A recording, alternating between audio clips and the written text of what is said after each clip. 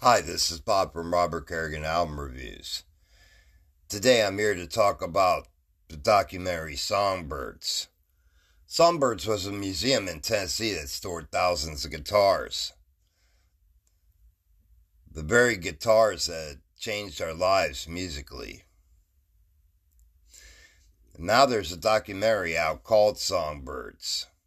And what it does, it describes the unfortunate closing of this establishment during COVID. This film was done by Dagon Beckett. He's an Emmy-winning director of this documentary and a longtime musician himself. And here is my interview with Dagon Beckett.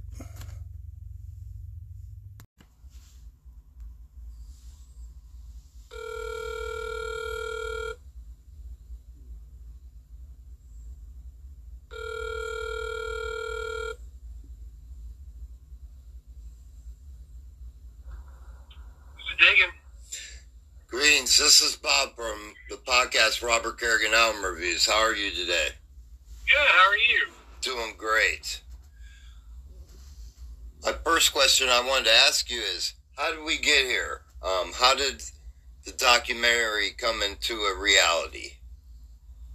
Oh man, that's a great question. So really, honestly, I was a fan of the museum just as a professional musician before it closed, and then when I heard it was closing, like everybody else, I just had to do my part to pull the strings together and film something. I didn't know what it was, but I wanted to film something.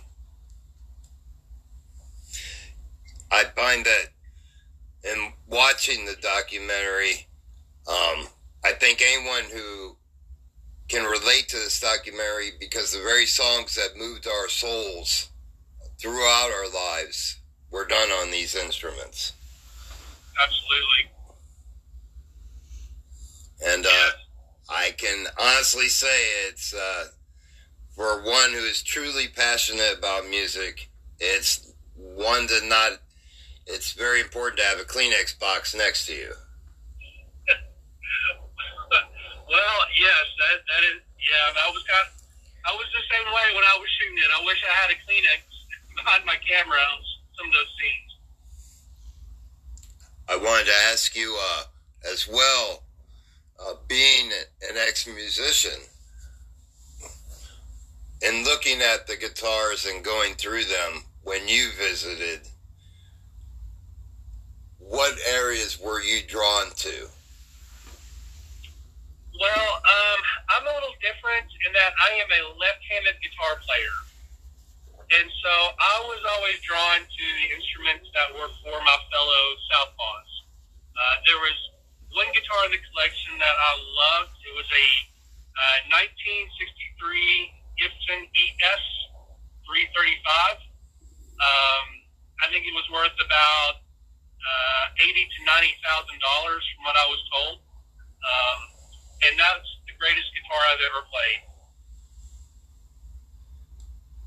And I also wanted to ask you, in the museum itself, if you could give me and my listeners an oversight as to how these guitars are presented. Yeah, that's a great question. What I loved about the museum is how they set it up.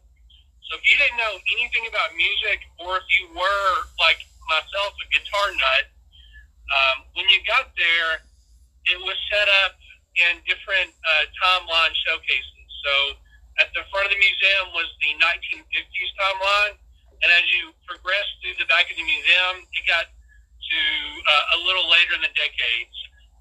And then you had the green room in the back where it had the prototype guitars, the special guitars, and stuff. So it was definitely set up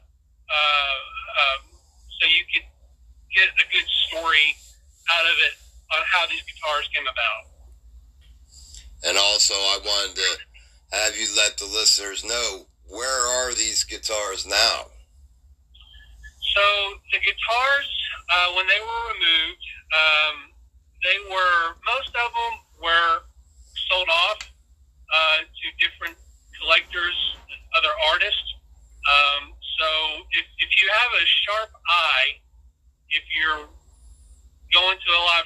from one of your favorite artists, or you're seeing something on TV, you might see a Songbirds guitar collection guitar, you know, in that artist's hands. So most of them went to other collectors, other artists. I want to say about 40, maybe about 100, a little over 100. I'm not real sure on the numbers, but a lot of them were donated to the Songbirds Foundation. So if you were to visit Chattanooga, where the museum was, it is now the Songbirds Foundation, where they do have live shows, and it's not the museum it was, but there are about 40 to maybe 120 guitars of the 1,200 guitars left there that were donated. And I wanted to speak to you on your musical background. Could you give me a background on your musical training and your career? Sure. Oh, I'd be honored to. I really just, at a young age, fell in love with the Beatles. Specifically, Abbey Road is my album. And from that moment on, as a child, I just decided to learn all the same instruments that Paul McCartney learned, starting with piano. And then I realized I couldn't play guitars like normal people because I was left-handed, and then Paul McCartney was left-handed, so I thought it was awesome. So then I started to learn to play bass, and I just played and practiced, and I practiced and played in all my high school and college bands. I graduated from the University of Tennessee with my degree in music. I spent about 5 to 6 years playing in professional bands, doing studio work, and playing regionally around the Southeast. After that, I took a position doing some conducting and some orchestral arranging before I moved into filmmaking and video production. So I know you can relate to the insanity that Jimi Hendrix, his playing actually was, because he's a left-hand man playing a right-handed guitar. I get it. I understand.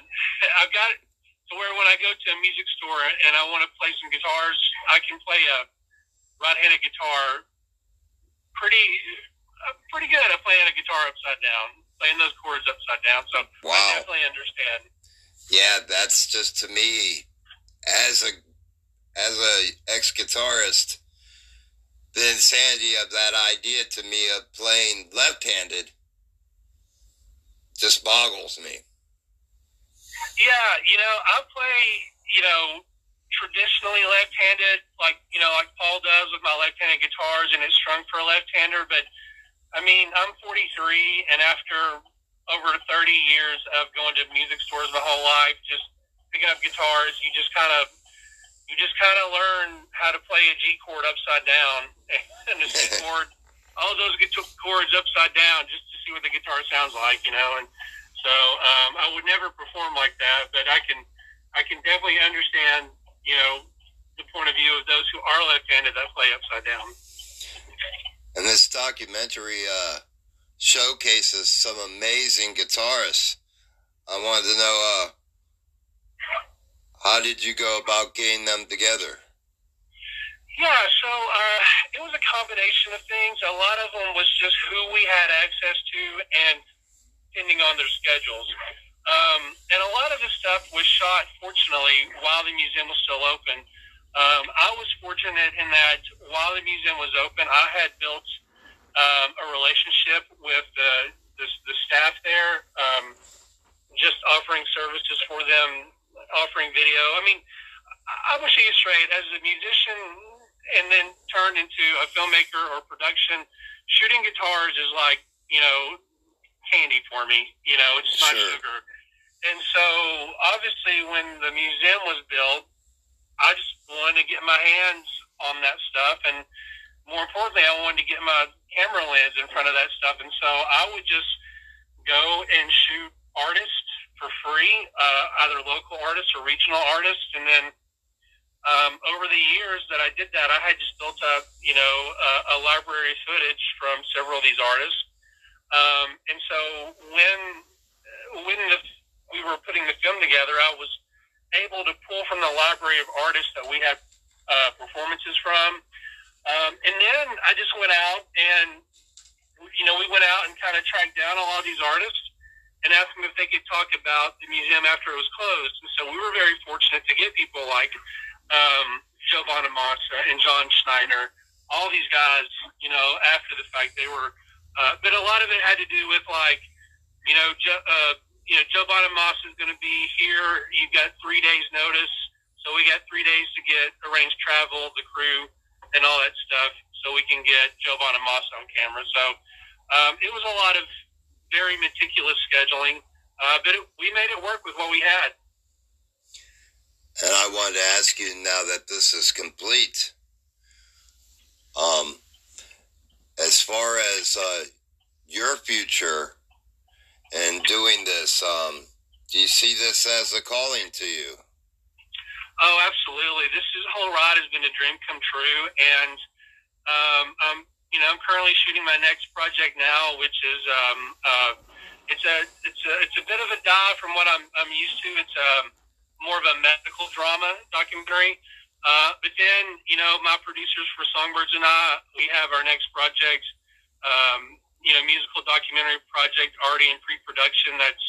We're hoping will be a little bit bigger scale than what Songbirds is. So I'm jazzed to be in this position and to do these things. I'm humbled and I'm honored to have these opportunities and get these chances. And at the end of the day, the awards and all that stuff are great, but I'm just in this to tell a compelling story that's really just cool for people to watch.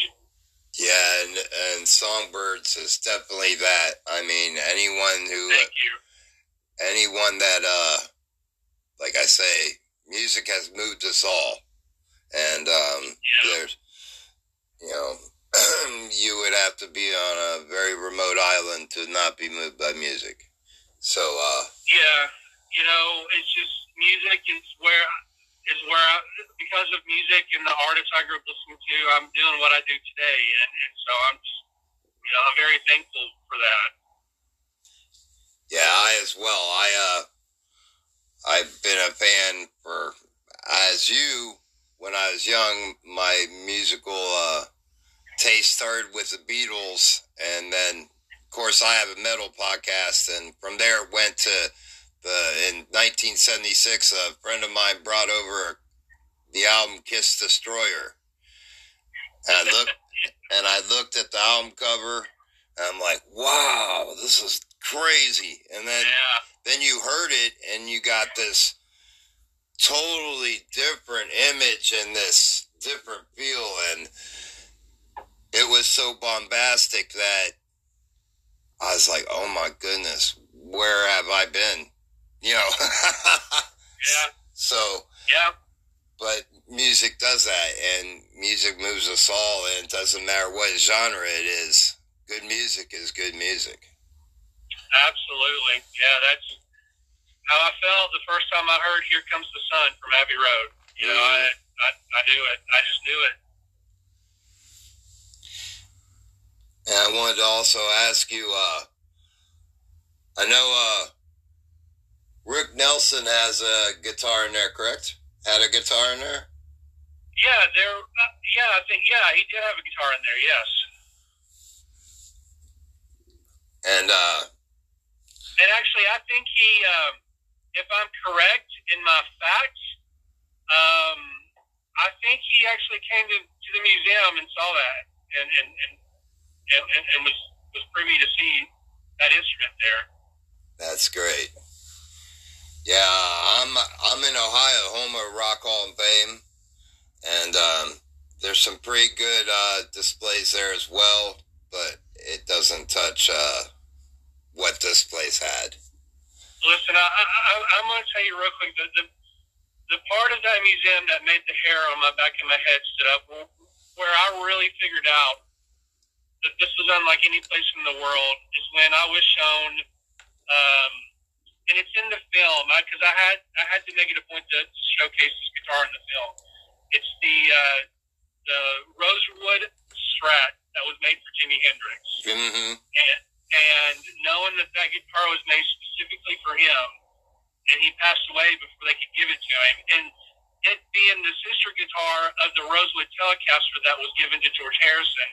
I mean, when that story was told and that guitar was presented to me, the hair on the back of my neck stood up. I couldn't believe I was in the same room as this instrument, and it was such a heavy guitar, you know. Oh, and sure. Back then, they were heavy. Yeah. I think they said that guitar weighs 16 pounds. Wow. And it's like, this is incredible. This is just incredible, you know. And it's just, I mean, there are no words. There's no words, and I feel fortunate to have done a small part of what that place was. And this will be available on the 9th, is that correct?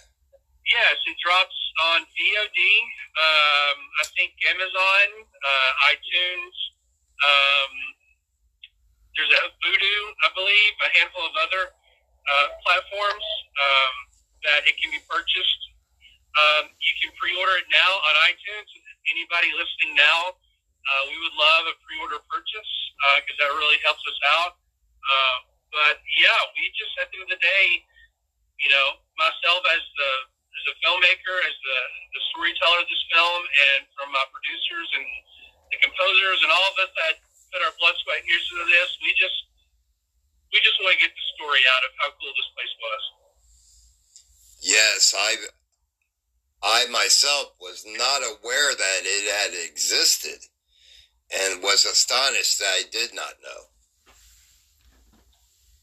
Yeah, unfortunately, that's what stinks about this, is that, you know, when they put the museum together, you know, it was just starting. It took a couple of years, but the word was just starting to get out, you know, through their fundraising endeavors, their marketing endeavors, and then COVID hit and completely destroyed, you know, for that year or two, the live entertainment scene. And unfortunately, because there was nobody coming to the museum, they didn't know what the future was. They were not able to have live shows anymore there, that they just could not afford. It just cost an astronomical amount of money to keep those guitars there every day, with how much it costs to condition that place, the security system. I mean, it was just not sustainable, and they unfortunately had to make the decision to close it and return the guitars back to the owners. And it's just unfortunate that this was another victim of COVID. Yes, and so much was affected. I know in Ohio here, a lot of clubs had to shut down because of the fact there was no money coming in. Yeah. The rent's still there. Yeah, hopefully, fortunately for us, and our goals of telling the story is that the spirit of what that place was can continue to live on, you know, forever through this film, and for people to see and enjoy and be a part of through the narrative of this film. Absolutely. And I wanted to thank you for taking time to speak with me today. It's been an absolute pleasure speaking with you. I could talk music with you all day. Oh, me too.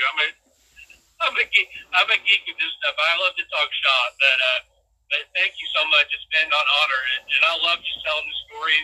Anybody who'll listen. Well, thank you again, and you have a great rest of your day, my friend.